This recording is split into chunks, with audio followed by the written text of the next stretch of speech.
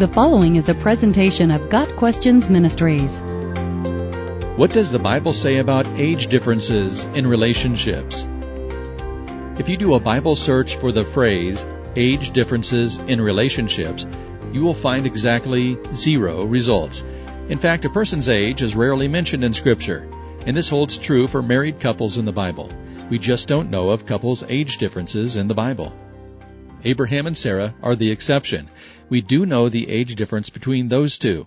When God promised Abraham that he and Sarah would be the start of many nations, Abraham fell face down. He laughed and said to himself, "Will a son be born to a man 100 years old?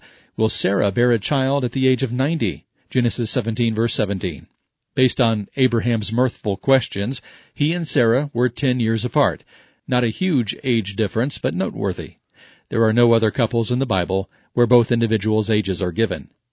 It is often assumed that Boaz was significantly older than Ruth. This is based on a passage in Ruth chapter 3. When Ruth asks Boaz to be her kinsman redeemer, Boaz replies, "The Lord bless you, my daughter. You have not run after the younger men, whether rich or poor." Verse 10. The implication is that Ruth, rather than seeking a husband among those closer to her own age, either in Moab or in Israel, sought to follow Jewish custom and place herself under the protection of the more mature Boaz.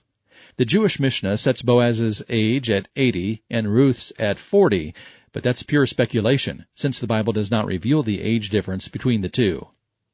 It's also commonly thought that Joseph was significantly older than Mary. However, there is absolutely nothing in the Bible to indicate that.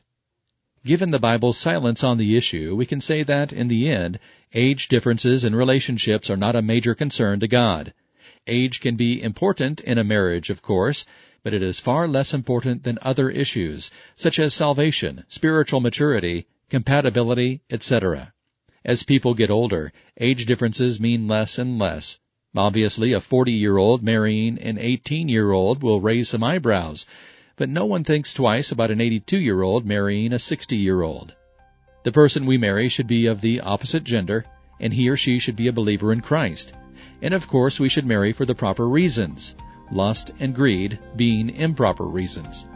Beyond those guidelines, we have a certain amount of freedom concerning whom to marry. Age differences are a matter of consideration, and we should certainly ask for wisdom when the difference is great, but the Bible does not treat age differences as a moral or spiritual issue.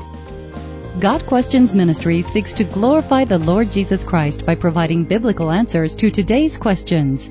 Online at gotquestions.org.